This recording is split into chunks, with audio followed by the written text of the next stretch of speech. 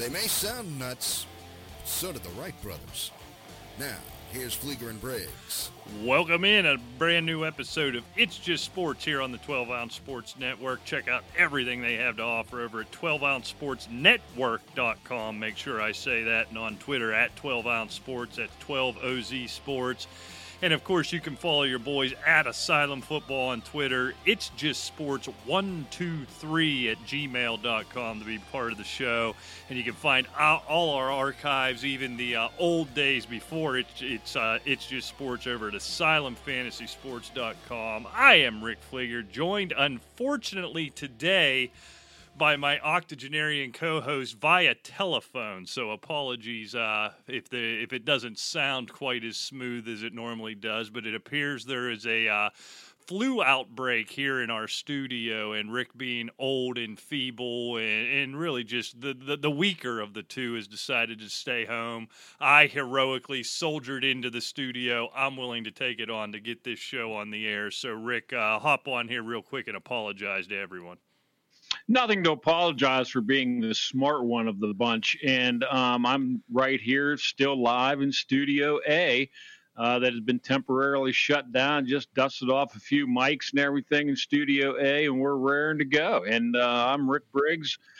My partner in Studio B is Rick Fleeger. We are Fleeger and Briggs, and this is It's Just Sports. Yeah, the tough guy, the man. Maybe it's Corona. We're going to get into coronavirus later, Rick. So I'll tell you what, not a lot going on in terms of big, overarching sports stories this week. So lots of little things, lots of little interesting things. So, Rick, I'm going to start out with you. We've talked about it a couple weeks here. It's getting closer and closer. This is actually my favorite week of the year. Conference tournament weekend, and the NCAA is heating up. Boy, you are not kidding, Rick. And, it's like you said, the tournaments are getting ready to start. And really, as of right now, they've got a lot of teams already set, not really officially set, but who we know is going to be in. And if you look at what they project as they're the last teams in, and then the first four out.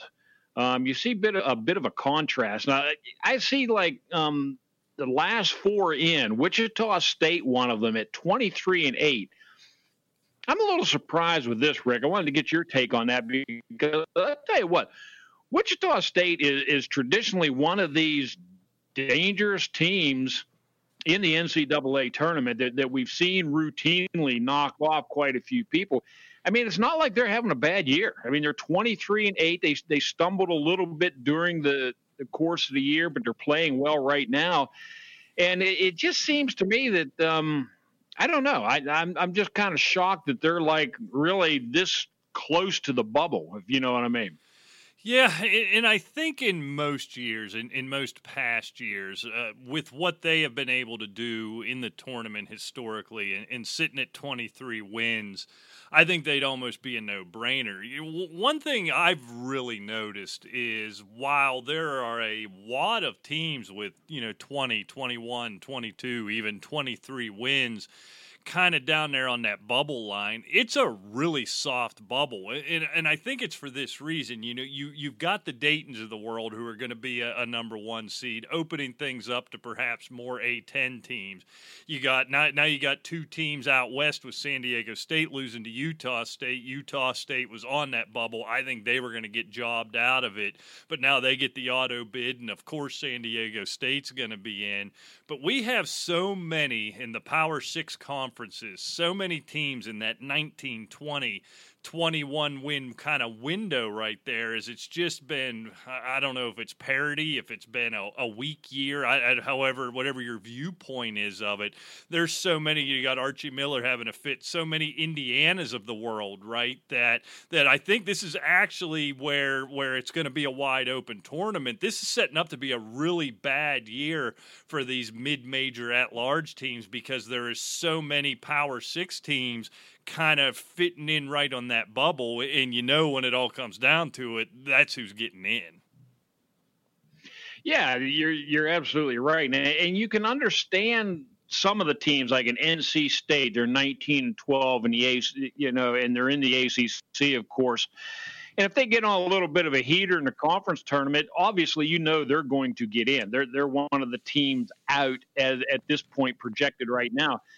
But conversely, I mean, we have a Texas Tech team that's sitting at 18-13 in the Big 12. I mean, you look at Baylor, you throw Baylor and Kansas out of there, you're not sitting back there and say, wow, that Big 12 is awesome. I mean, they're sitting at 18-13. Give me a Wichita State or a 24-7 Richmond over these guys any day right now. Yeah, Richmond's a team I have on my list that I'm worried about, kind of based on everything I've said. Because, look, after what they've done in the recent past, they want the Texas Techs in there. The fact that Indiana's even on the bubble and Archie Miller's having this big fit is ridiculous to me. In a year where the Big Ten wasn't so strong, it's just it's setting up a really, really odd year. And it's going to be bad for the mid-majors. You're going to see a lot of Power Sixes. I'm with you.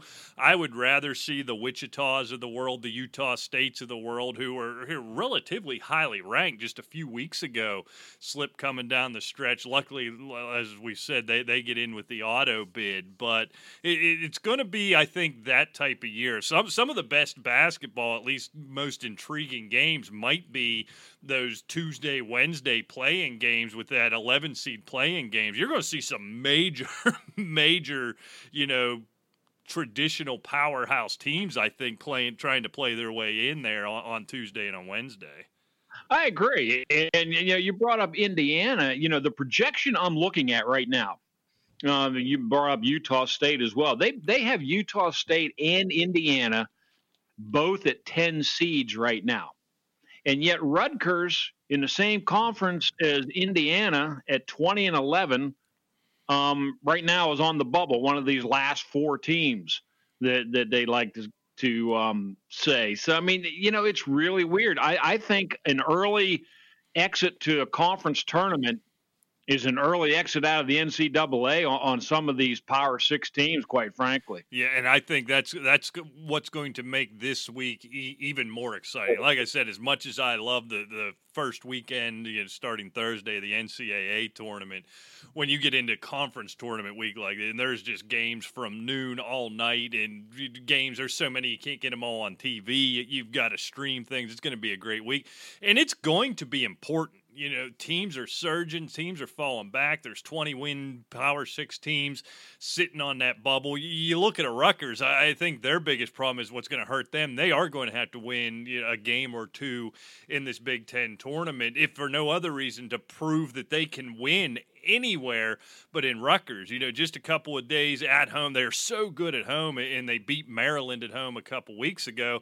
I saw them in person. Now, granted, back in late November, early December, they're so bad on the road. I watched them come into the Peterson Event Center and lose to a Pitt team at home. It's just, this team is so bad on the road.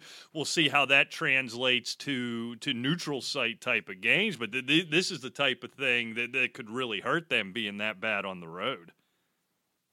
Yeah, I agree. And it's going to be, I don't know how to put it, but other than just say much more exciting than I think what we're used to seeing some of these conference tournaments trying to get in for Selection Sunday. Yeah. So, and look, lots of, get to the bigger names, lots of big names surging after, probably being, I don't want to say they're on the bubble, but looking at a high seed, low seed, depending on which direction you want to read it. You look at a Virginia just surging right now and looking ready, poised to make another run. Of course, you don't look now here, and now it's March. Tom Izzo just woke up and woke his boys up, and now they look like the best team in the country, which we thought they were going to be coming into the year. Got off to that slow start. They are just surging, I think, just increasing more and more the amount of teams that could make a deep run in this thing.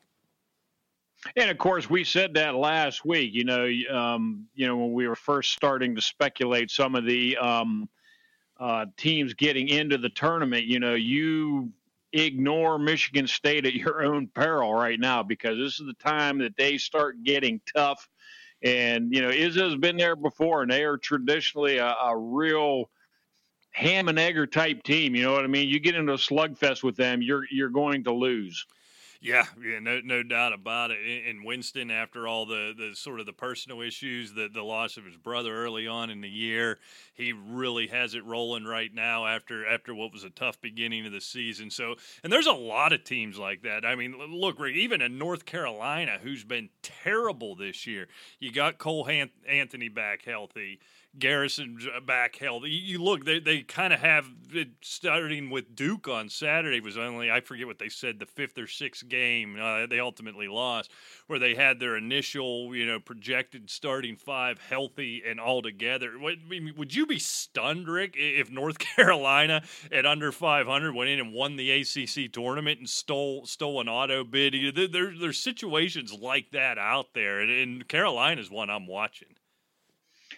Yeah, they could be a dangerous team. I really wasn't thinking on the same line as you were, where they could actually, make a run and actually take the conference tournament. But I could actually see them knocking off a couple of the real powers in the ACC, which could hurt their seeding.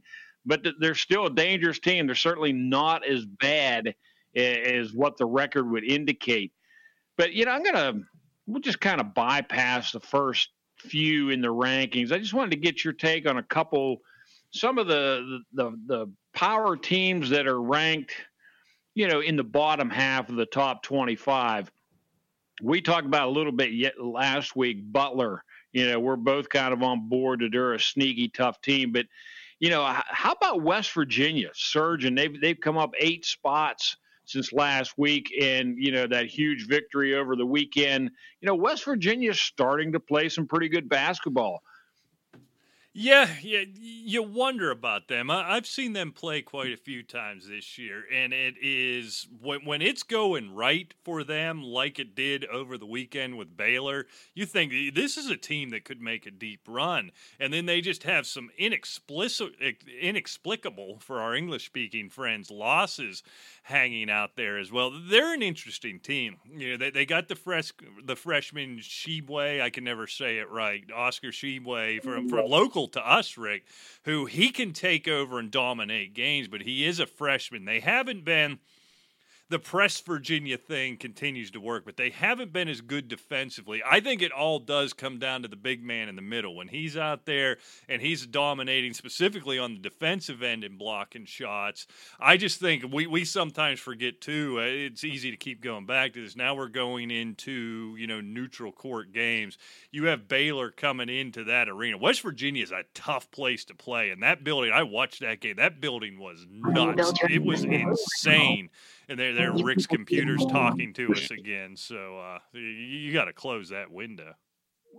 Oh, now he just dropped completely out. So we're going to keep going on here. I will effort to get him back on the line very shortly. But looking at West Virginia, I think the fun part about all this is the small conference tournaments right now. I actually sat back and watched Hampton play Winthrop. And what you see these crazy things where, whereby you got a Hampton team that's sub 500 taking on Winthrop, over 20 wins, clearly probably the best team in the conference. And just, poor Hampton, they had 4 guys with 4 fouls heading in, early in the second half. I forget the kid's name. I wasn't really familiar with him ahead of time.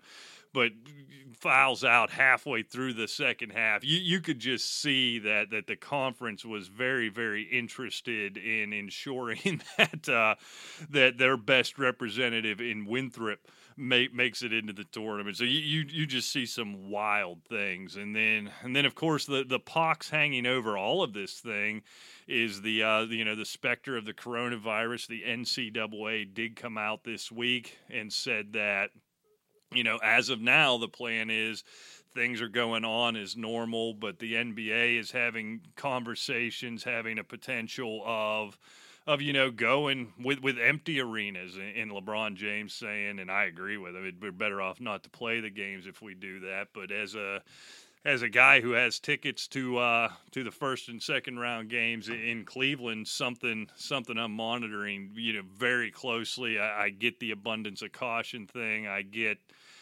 everything you need to do, but hate to see it. It would be, it would be disastrous, quite frankly, from from an atmosphere standpoint. I guess the games will still be played. Everybody will still watch them all on TV, but just really won't be the same thing. I certainly don't know the solution here. I, for one, I'm going to sound dumb. You know what I mean? Because to be honest, I am dumb. I think we may be overreacting here a little bit. I think there's precautions we can take. So, frankly, for me personally, and maybe it's selfish because I spent a month's pay to to attend these next week, but something I hope we can find a way around. Something I hope we can. They can work out and find a way to get these played in these home arenas and with the big with the big crowds, with the excitement, with the nothing better in the NCAA tournament than a mid-major, a Cinderella type team, and how an entire building, save for the student section of the higher seeded school, getting on one team's side and it really becoming that cool atmosphere. And that's what I hope. I hope there's a way. I hope, I understand, speaking of Cleveland, there was a couple cases in Cuyahoga County, which if I'm not mistaken is where Cleveland is. And trust me, I may be mistaken. It's happened before, but, so hopefully, I don't want to say common sense prevails, but hopefully basketball sense prevails and they find a way to get this done. So, one thing I did want to bring up with Rick, I am trying to get him back in. Unfortunately, I don't know what happened. He understands something. We joke around about how old he is, but I think I actually underestimate how old Rick Briggs is. He's essentially over there with a string and a tin can, and so the fact that his phone actually lasted the first 15 minutes of the show is actually rather impressive for my mind. So hopefully he gets to the top of the mountain, or he can extend the antenna on his phone, or whatever he can do to get called back in. We'll be glad to have him. So I'll keep trying that in the meantime. Sticking with the NCAA, but something I did all the way back to that. I lost my train of thought insulting my co-host here.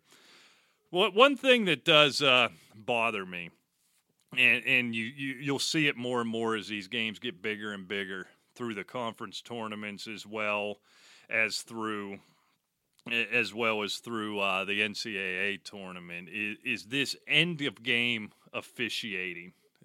That has become just an absolute disaster here in the NCAA. One thing that bothered me, perfect example, I was watching the Kentucky-Florida game yesterday in a tremendous basketball, or was it Saturday? Whenever it was. A tremendous basketball game. Kentucky down up 16 or 18 in the second half, never led till the very end. But one thing I noticed is part of making that comeback is they had burnt all of their timeouts. And as you see, as under the under 2 minute rule, where they can essentially, I know it's not everything, but they can essentially replay everything that they want to. Hold on. Do we have Rick Briggs back? I think you do. I lost my internet. I don't know what happened, and I finally got back on. I apologize. Oh, God bless America. I told them with the string and tin can you use as a cell phone, the fact that we got 15 minutes out of you was rather impressive. Well, I actually went from a soup can to a coffee can, so actually I was able to get back on. So something with a bigger antenna. I like it. All right, Rick. So I had just transitioned. This is good because I wanted to talk to you about this because as an old guy, I know this has got to infuriate you, and it's really starting to infuriate me, and it's the end-of-game officiating in the NCAA right now, where essentially they are replaying anything that happens, absolutely anything that happens, under the last 2 minutes. And I was using the example of I was watching the Kentucky-Florida game, which was an awesome game. Kentucky down 16-18 in the second half, came all the way back, hit the go-ahead bucket with less than a minute to go. But one thing what I was noting was John Calipari, in order to make that comeback, had burnt all his timeouts early in the second half. And then you get under 2 minutes, you get in a tie game, you get in a one-possession game. You know, there's an out-of-bounds play they replay that was clearly they got it right on the court. The go-ahead bucket, they initially called a goaltending that they knew wasn't a goaltending, and the announcers on the game even said they went ahead and called it goaltending because they knew they could go back and look at it. So essentially, these teams, you get under 2 minutes, get upwards of 4, 5, 6, 8, 10, 12 free timeouts, as if it's a close game, they will go replay everything. And I think it takes a big piece of the strategy out of the game. I'm all for getting it right. We talk about this a lot with the NFL, but I think they've gone too far here. I actually think you are absolutely correct. And it is, look, we want to get it right, but the referees are there to make calls. You know, pretty soon, I mean, if they make a hand check foul, they don't replay that and see if it's a real foul. I mean, it's still a judgment call. This kind of stuff with the goaltending is ridiculous. It either is or it isn't. And that's where they should be held, taken to task for just blowing the whistle on every play. I mean, we've seen it in the NFL. Every play that has any significance, and of course every play has significance towards the end of a close NCAA basketball game. Therefore, there's more and more whistles. Well, we can get it right. Yeah, but just like you said, the strategy starts going out the window because they're reducing clock management. And, you know, it's so much easier on the coaches and things of this nature. And you know, I dare say some of these whistles favor the other teams as well. Oh, no doubt about it. The one that really kills me, and I don't recall it being an issue in this specific game that got me thinking about it, is when you get under 2 minutes, under a minute specifically, then on every whistle they are going to the table to check the clock, to put a tenth or two back on or take a tenth or two off. I'm sorry, just when you're talking about tenths of seconds, you almost have to allow for that timekeeper to push a button, allow for a tenth or two of a second for an official to blow a whistle. All you are doing, and it favors both teams to a degree, but you're giving teams free timeouts. They go to the table, they go to the bench. Right. Maybe it draws things up, makes it better play, better. I don't know. I like to see them not take the timeout, go to the other end. You get that Valparaiso situation from 20 however many years ago. That's the one I really think has to stop. Unless an official believes that the scorekeeper absolutely flubbed it, you just got to let it go. I agree 100%. In this tenth of a second clock, I don't think it should be even implemented till like the last 15 seconds. And quite frankly, and I mean, it worked for however many decades before they come up with this, and they're making everything too microscopic to be basically a human reaction game, which is what the whole game is, and it doesn't make for better play in my mind. If something like you said, if somebody has burned out all their timeouts, there should be a disadvantage to that, quite frankly. And with all these whistles towards the end of the game, it takes that disadvantage away or the advantage away from the other team, that had saved their timeouts. And the strategies, if you're sitting there 25 years ago and you have no timeouts left, you're not sitting there thinking, well, they're going to blow a whistle and look at something here pretty soon and we can draw up a play. You're going to try to be screaming. You're going to be looking like Raleigh Massimino running around, sweat flying off his tie, hanging over his shoulder, and going crazy, trying to get word out to your troops, to save the day. I mean, I think it takes a lot of the excitement away from the game. Yeah, I was actually watching. It made me think about it. I'm kind of a loser. That may stun you, Rick, but what was it, last week or the week before? I can't remember. ESPN Classic was showing a Pitt at Syracuse basketball game, and I think it was 89-90. Sean Miller was running the point, so it was in that time frame. And Pitt had a big lead halfway through the second half, but it burned through all their timeouts. I don't know why, don't remember how they got there. They had burned all their timeouts, and as happens in the Carrier Dome, especially in those days, Syracuse started mounting this huge comeback, and they were talking about it on the broadcast, and it's a thing you notice, the crowd, there's 50,000 people in there, whatever they cram in there for a basketball game in that football stadium, and Pitt was powerless to do anything about it. It just kept rolling and kept rolling and kept rolling, and you could see the advantage Syracuse had having timeouts and the disadvantage that put Pitt at as Syracuse was making that run. I think I want to see that. Let's stop. They weren't looking at tenths a second. I'd take the tenths off the clock. I could just go with solid second. That'd be fun. You're inbounding the ball with 1 second. You don't know if you have a full second or a tenth. I'd rather see that. Yeah, I agree 100%. We don't need the tenth of a second. I'm with you. I mean, I was, saying the last 15 seconds. I think that would be the only time period where I would even consider using it. At a last second desperation shot from wherever. Did it get off in time?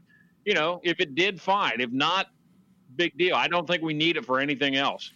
Yeah, it's just you're going to see it a lot. The end of these games is always interminable. They just the last 2 minutes of a close game take a half an hour, and you just know that. But I really think, looking at this nonsense, so let's do a hard pivot here, Rick. Talking about clock management. Would you happen to be watching the Houston Roughnecks versus the Seattle Vipers on Saturday?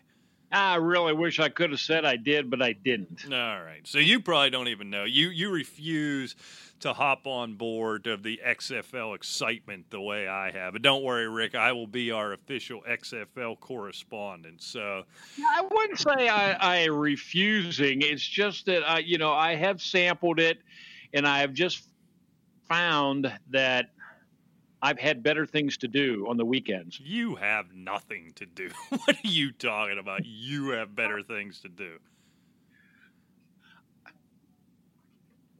I'm sorry, but I do. I mean, you understand you can get drunk while you watch the XFL, so just sitting on the porch. I'm sorry. I just... What? Are we losing Rick? I didn't say a word. Oh, all right. I'm right here. All right. I think this is fun. I'll tell you what. So, anyhow, let's get right into it. So, late in the game, late in the fourth quarter, Houston is up 9, which if you don't know, Rick, 9 points is still a one-possession game. So yes, I do know that. I'm not stupid here. Well, let's not oversell it. But so Houston's up 9. They're running out the clock. They're taking knees. So it's fourth down. Houston's on their own 21, up 9. The quarterback, PJ something, as the official correspondent, I should remember his last name, but it doesn't matter.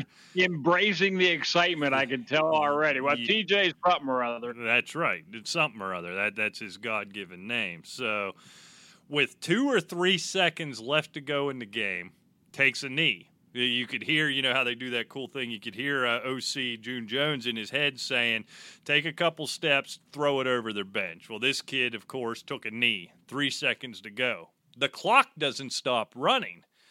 So the clock runs out, in the XFL, they have all that instant replay where it doesn't have to be buzzed in, no flags, no nothing. They're looking at everything. So the announcer, Steve Levy's saying, all right, nobody go anywhere. Everybody's out shaking hands. Hey, nobody go anywhere. They're going to look at this thing. It's going to be good. The officials announce the game's over and start running off the field. Levy's losing his mind. So they're actually able to talk to the head of officiating in the replay booth as everybody's shaking hands and exchanging jerseys, and you can see the officials running up the tunnel. And Levy says, this guy's name's Wes Booker. He's the head of officials. Levy says to him, hey, you know, what's going on here? You look by our cameras, it looks like there's 2 or 3 seconds left in this game. And old Booker says, yeah, you're right. We see that. It should have been 2 or 3 seconds left. And Levy said, all right, you're bringing him back out in the field because it should be Seattle ball on Houston's 21 with a chance to go in and tie this game. He says, well, yeah, we should, but we've already declared the game over. And then he just sort of clammed up. And Levy's grilling this guy. I actually give him credit. It's kind of cool, that type of access. He's grilling this guy. So the good thing is, about 15 minutes after the game, I'm flipping through the tweeters, and there's a tweet from the XFL that essentially admits the mistake and says that Wes Booker has been reassigned, it says, and I put reassigned in quotation marks, as I think he's being reassigned to the unemployment line. So just sort of a wild thing. Would you love the NFL to give you that access, admit that mistake, and say, not only that, this clown's out of here. Get out of here.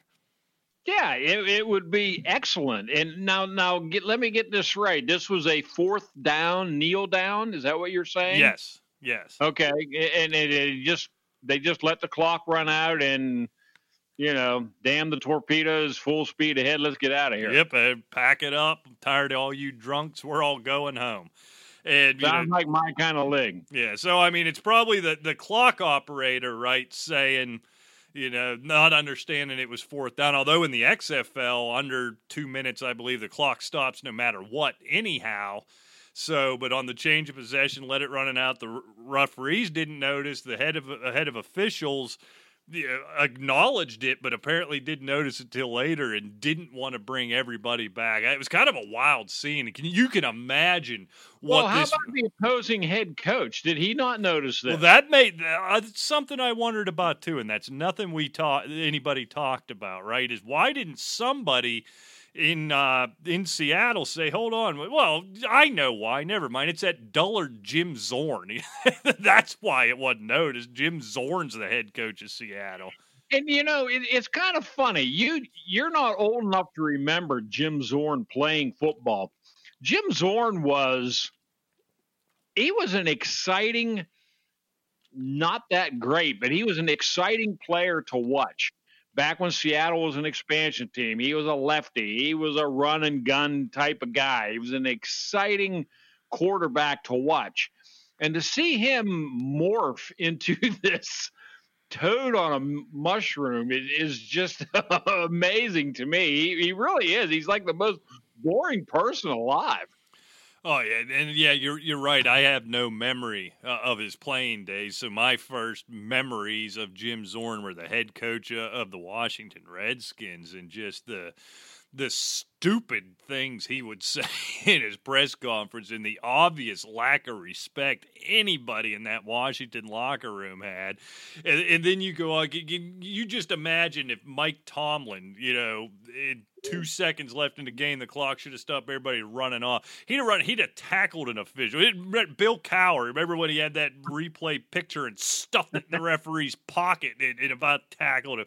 I mean, what kind of dope do you have to be? Because you know something's coming down from his side. If I saw it and I noticed it right away, how in God's name does Jim Zorn, you know, he seems like, was he like a hippie type when he played or something? He just seems like a shiny, happy people hippie type of guy. Well, no, I mean, I wouldn't say that. He was more or less like I don't know how to put it, but a 70s, I don't know, Brett Favre sort of attitude. You know what I mean? Certainly not the talent or the success of Brett Favre had, but just kind of that, you know, gunslinger, you know, we win, we lose, so be it, you know. But I don't know how I really don't know. His personality is dull, and obviously his sense of the game is gone, because I just can't imagine, like you said, a Bill Cowher, a Tomlin, a Belichick, basically any of the 32 coaches in the NFL that are around right now. they would be losing their minds. Yeah, and it just is much. And I know it's the XFL, not the NFL, and they're hard to compare. But somebody's watching this stuff, right? I mean, if I saw it, take a college coach. Yeah, you know what I'm saying. I mean, yeah, they're the XFL. They're not in the NFL, but these guys are still professionals, and it's ridiculous to be that oblivious to what's going on in the game. Now, in the way this one ended, look, being that Jim Zorn's such a dullard, he'd have probably called a draw from the 21 with 2 seconds to go, and it ultimately wouldn't have mattered. But just wild to see a game end like that. You know, I wonder, does this help the product that they were so decisive and called this joker out, you know, almost immediately and essentially said, look, he's out of here? Or does it hurt the product? I think one takeaway I did have, Rick, for all the screaming, and one thing we talked about before the XFL, before we knew what it was going to be, one thing you and I were calling for on the old show as the NFL was just embarrassing themselves week after week with horrific officiating, was saying, look, let's just have somebody in the booth that can stop it at any time and override an official and make a decision happen. As you can see here, you know, and I guess it's kind of disheartening to a degree that even with all of those measures in place, these kind of things can still happen. It's stunning to me. It really is. I mean, with the technology and you know, a camera and a microphone everywhere. I mean, it's amazing to me that, I mean, you can talk about baseball. I mean, my God, they're using buzzers and everything to steal signs. You can't figure out, okay, the clock needed to stop at 2 or 3 seconds, whatever it was. It's ludicrous. In this day and age, it's almost unfathomable to think that something like that can happen. But yet it does. Yeah, when and this guy, like I said, he'll never work again. When that's your job, right? To watch every aspect of an individual play and to stop it. And I think really it was his reaction. Like, yeah, we see that it should have been 2 seconds. Everybody's still standing on the field. Everybody's still in the stands. The referees are still visible. And to just say, well, but we declared the game over. That's some NFL type stuff right there, right?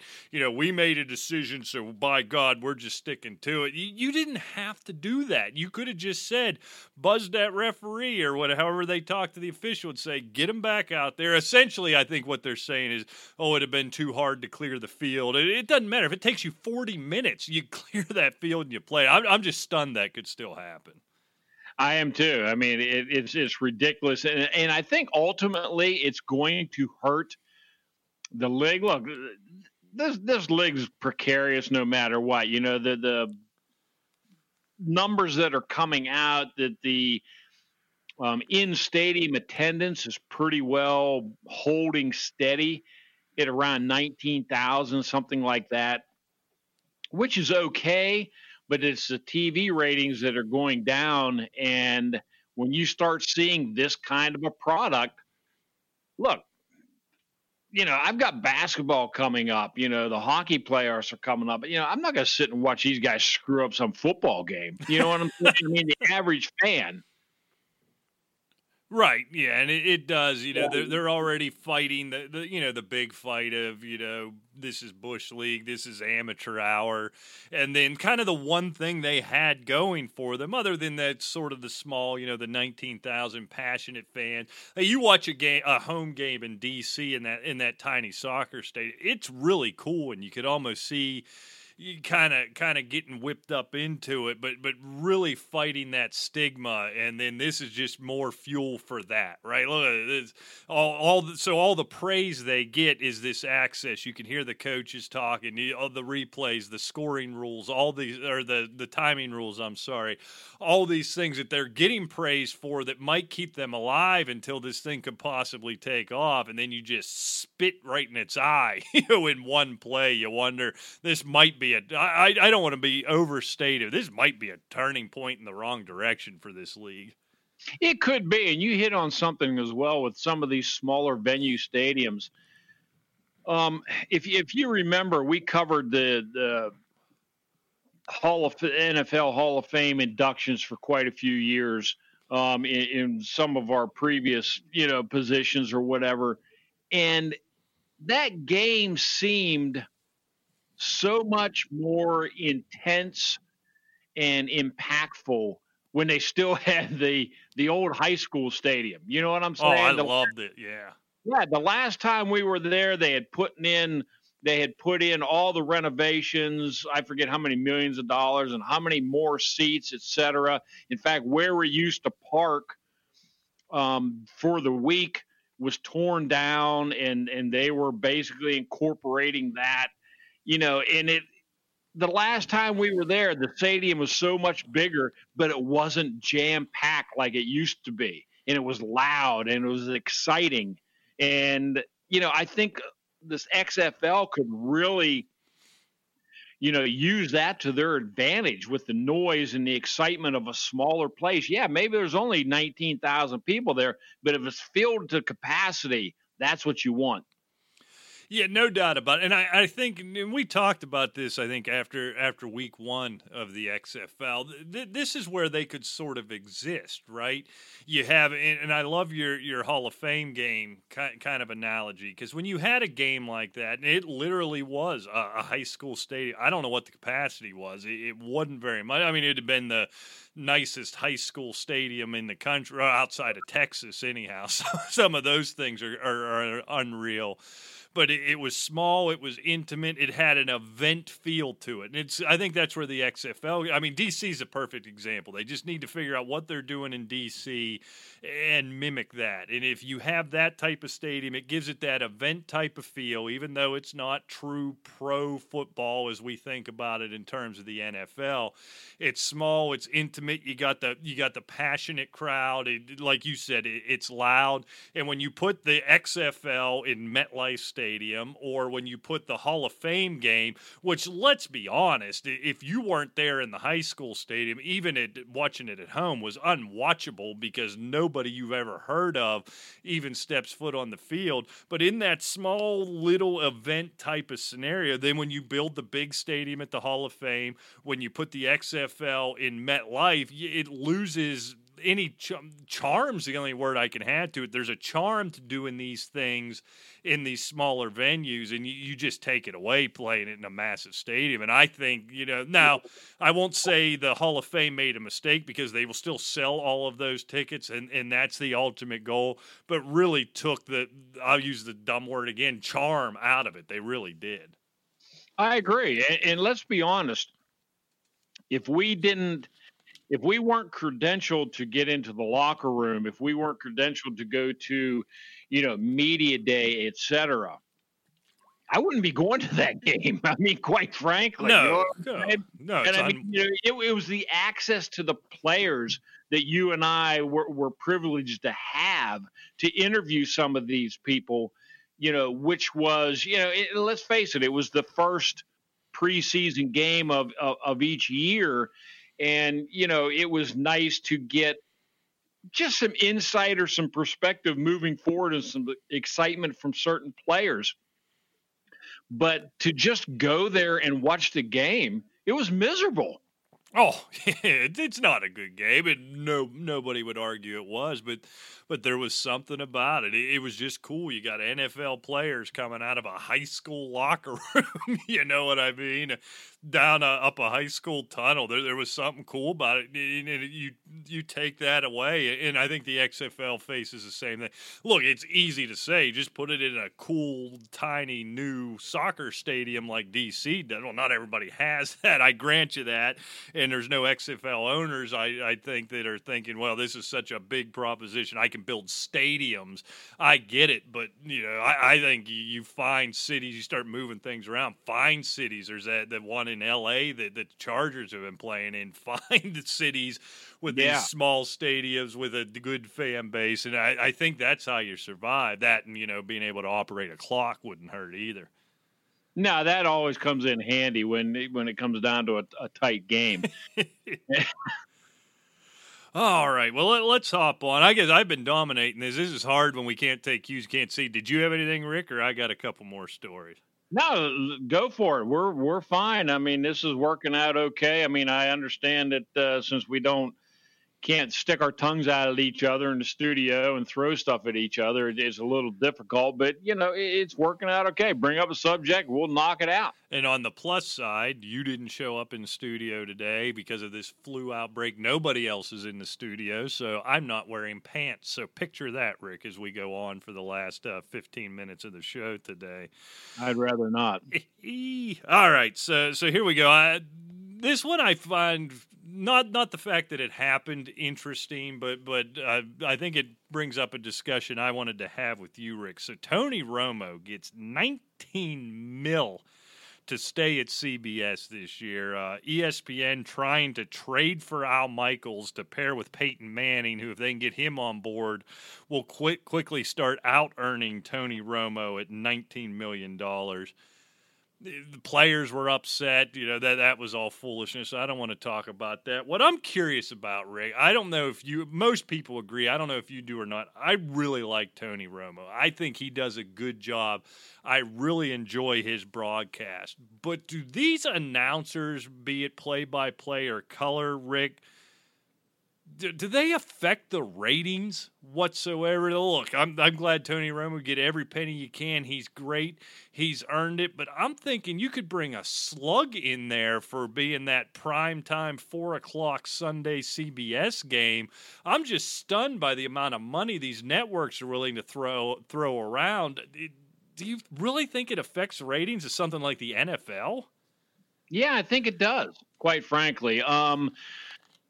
Let's face it. Let's just go back in time. I'll go back in time enough that you'll be able to remember. Pat Summerall, John Madden. I mean, that was the classic announcing pairing, and they were always at the most watched games. Am I not right? Oh, absolutely, yes. Yeah, because they were what people wanted to listen to. Pat Summerall was, I don't know if Pat's in the Hall of Fame, but he was certainly, a significant player in his day, and a true gentleman, by the way. I knew Pat.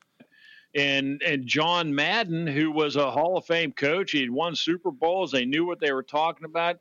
They worked so good together.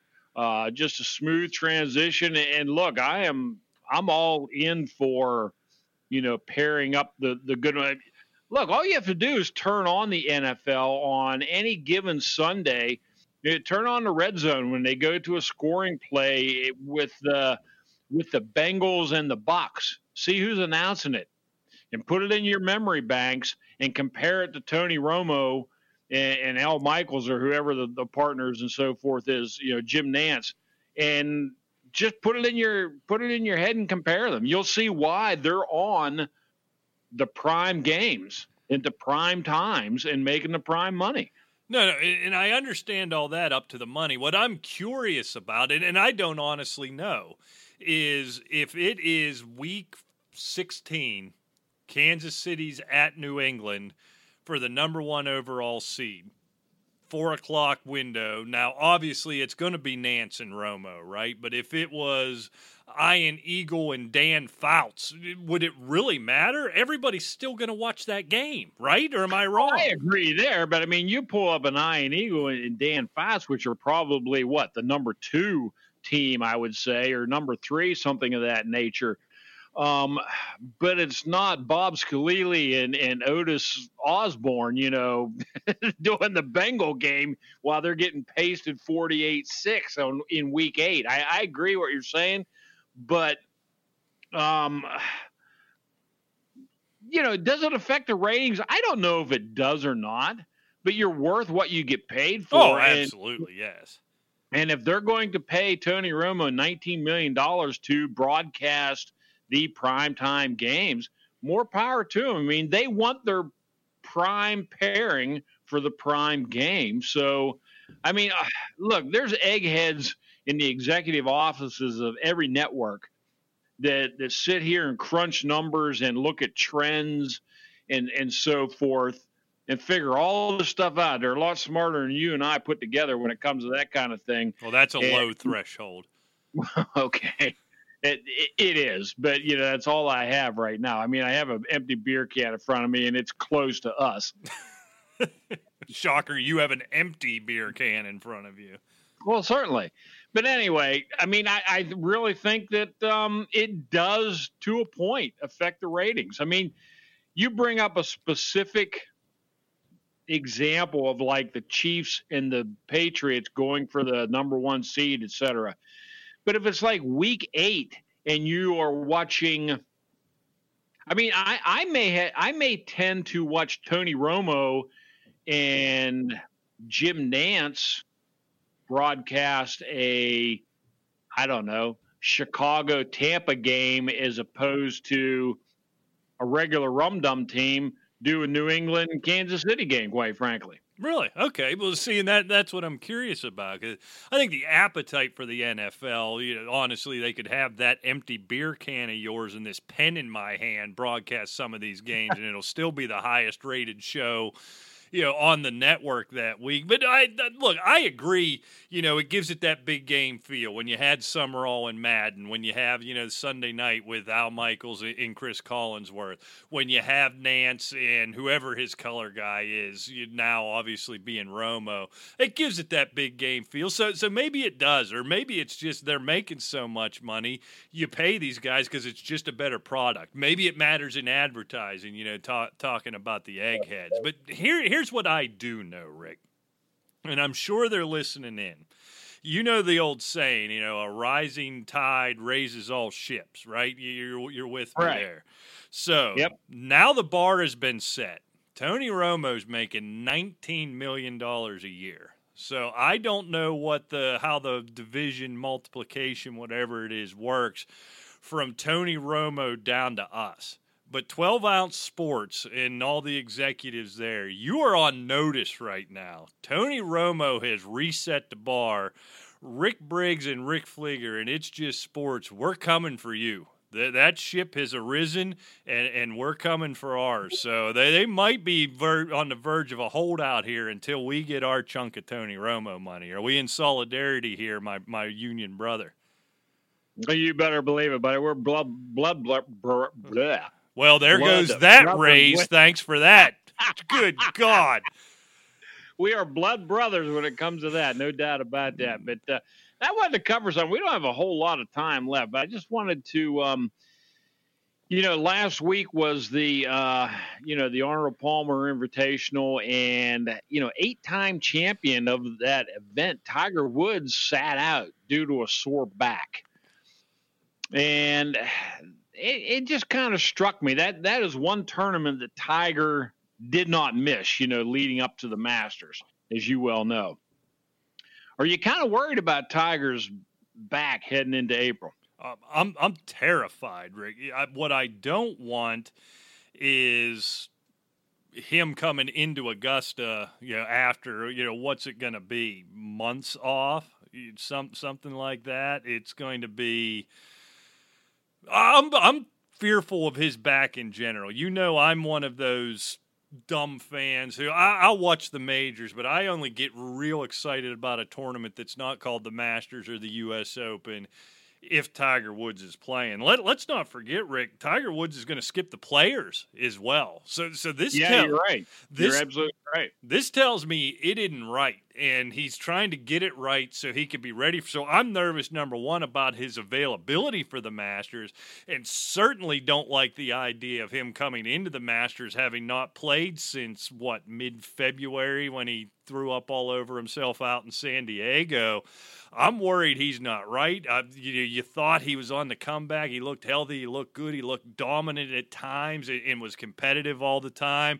I'm terrified as a Tiger fan, and I think the PGA Tour ought to be terrified as well. Well, he does have a win earlier in the year. Am I not correct? Yeah. One of the first. Yeah, exactly. And it's been ever since he won. He seems to be just, tailing off. I mean, he missed a cut, like you said, in L.A., and I don't think he's played since. And, yeah, it certainly does. It's concerning to people. I mean, look, you have Rory and you have Spieth and you have, Lefty and, of course, Bubba Watson and so forth, going to Augusta that's had success and are well known to people. But Tiger brings that Jack Nicklaus, Arnold Palmer type of mystique towards the tournament itself. And, with him missing, the Arnold Palmer and now the Players Championship, I'm the same way. I was very concerned. I just wanted to get your take on that. It's, it's going to be one of these week-to-week things. Jesus, Tiger going to play because he's going to have to play at least another tournament, I would think, before the Masters just to get back into some sort of rhythm, I would think. Boy, you would think so. You really would. But you take the Arnold. Why is that so hard to say? The Arnold Palmer out of it. You take the Players out of it. I don't know where he's going to go. He's not going to catch Jack, is he? I was starting to believe again that he was gonna. He's not going to catch him. I'm rather dubious about it just because of his and from our years together on different shows. I said he wouldn't catch Jack just because of his violent nature of his swing and the health problems that he had with his back, his leg, and so forth. And even though he's gotten back into, playing prime back, last year at this time, working into the Masters, which he won, obviously, and he had, I don't know how many surgeries now, but now this back's giving him problems again. I just do not think that his body can take that type of punishment any longer. No, I think it's clear. Now you see this. You see a comeback, and then there's a fall off, and a comeback, and a slip, and a comeback, and a split, and a slip, and it just keeps happening over and over again. Like you mentioned, he won earlier this year, coming off of the Masters win last year, and he slipped after that, and he gets the win early, and you think, all right, now he's right, now here he goes, and just bad all around. I wish there would be somebody who could emerge. We thought it would be Spieth for a while. You thought think it was Rory, yeah. Rory can't finish on a Sunday. Yeah, Koepka, he's good. He could be talent-wise to that level, but it's like talking to a block of wood or your empty beer can sitting there, hearing him interviewed. Right. It's just nothing exciting about him. Yeah, the biggest thing from Koepka is when he pulled his face away from his girlfriend when she tried to kiss him when he won the tournament last year. And, I don't know how much time we have left, but I just wanted to recommend to you and to listeners. I saw a film. It was on Golf Films, I think it was. It was on the Golf Channel. I saw it. But it was a 3-part series on Arnie. It was called Arnie. And they're talking, his whole life and career and so forth. But, after he passed away, I think it was in 2016. It was like in 2018. He was still third, only behind Tiger and Mickelson as far as endorsement money. And, it was just incredible. I just encourage anybody, especially like you. You really don't remember him, just to witness. Some of these scenes from like the 60s, it looked like a riot on each hole he was at. It was just incredible. And, it's just a really informative little documentary that they had. I'll have to check that out. Yeah, that's one, I remember the tail end of Jack. Arnold he was always, and he's a local legend, us here being in Western PA. He was just always kind of the ambassador to everything I watched. I obviously don't remember him participating, but I guess that's it, Rick. We survived this, only one technological hiccup, so considering your one half of the technology to get this done, I'm going to go ahead and consider that a win. So, slam dunk.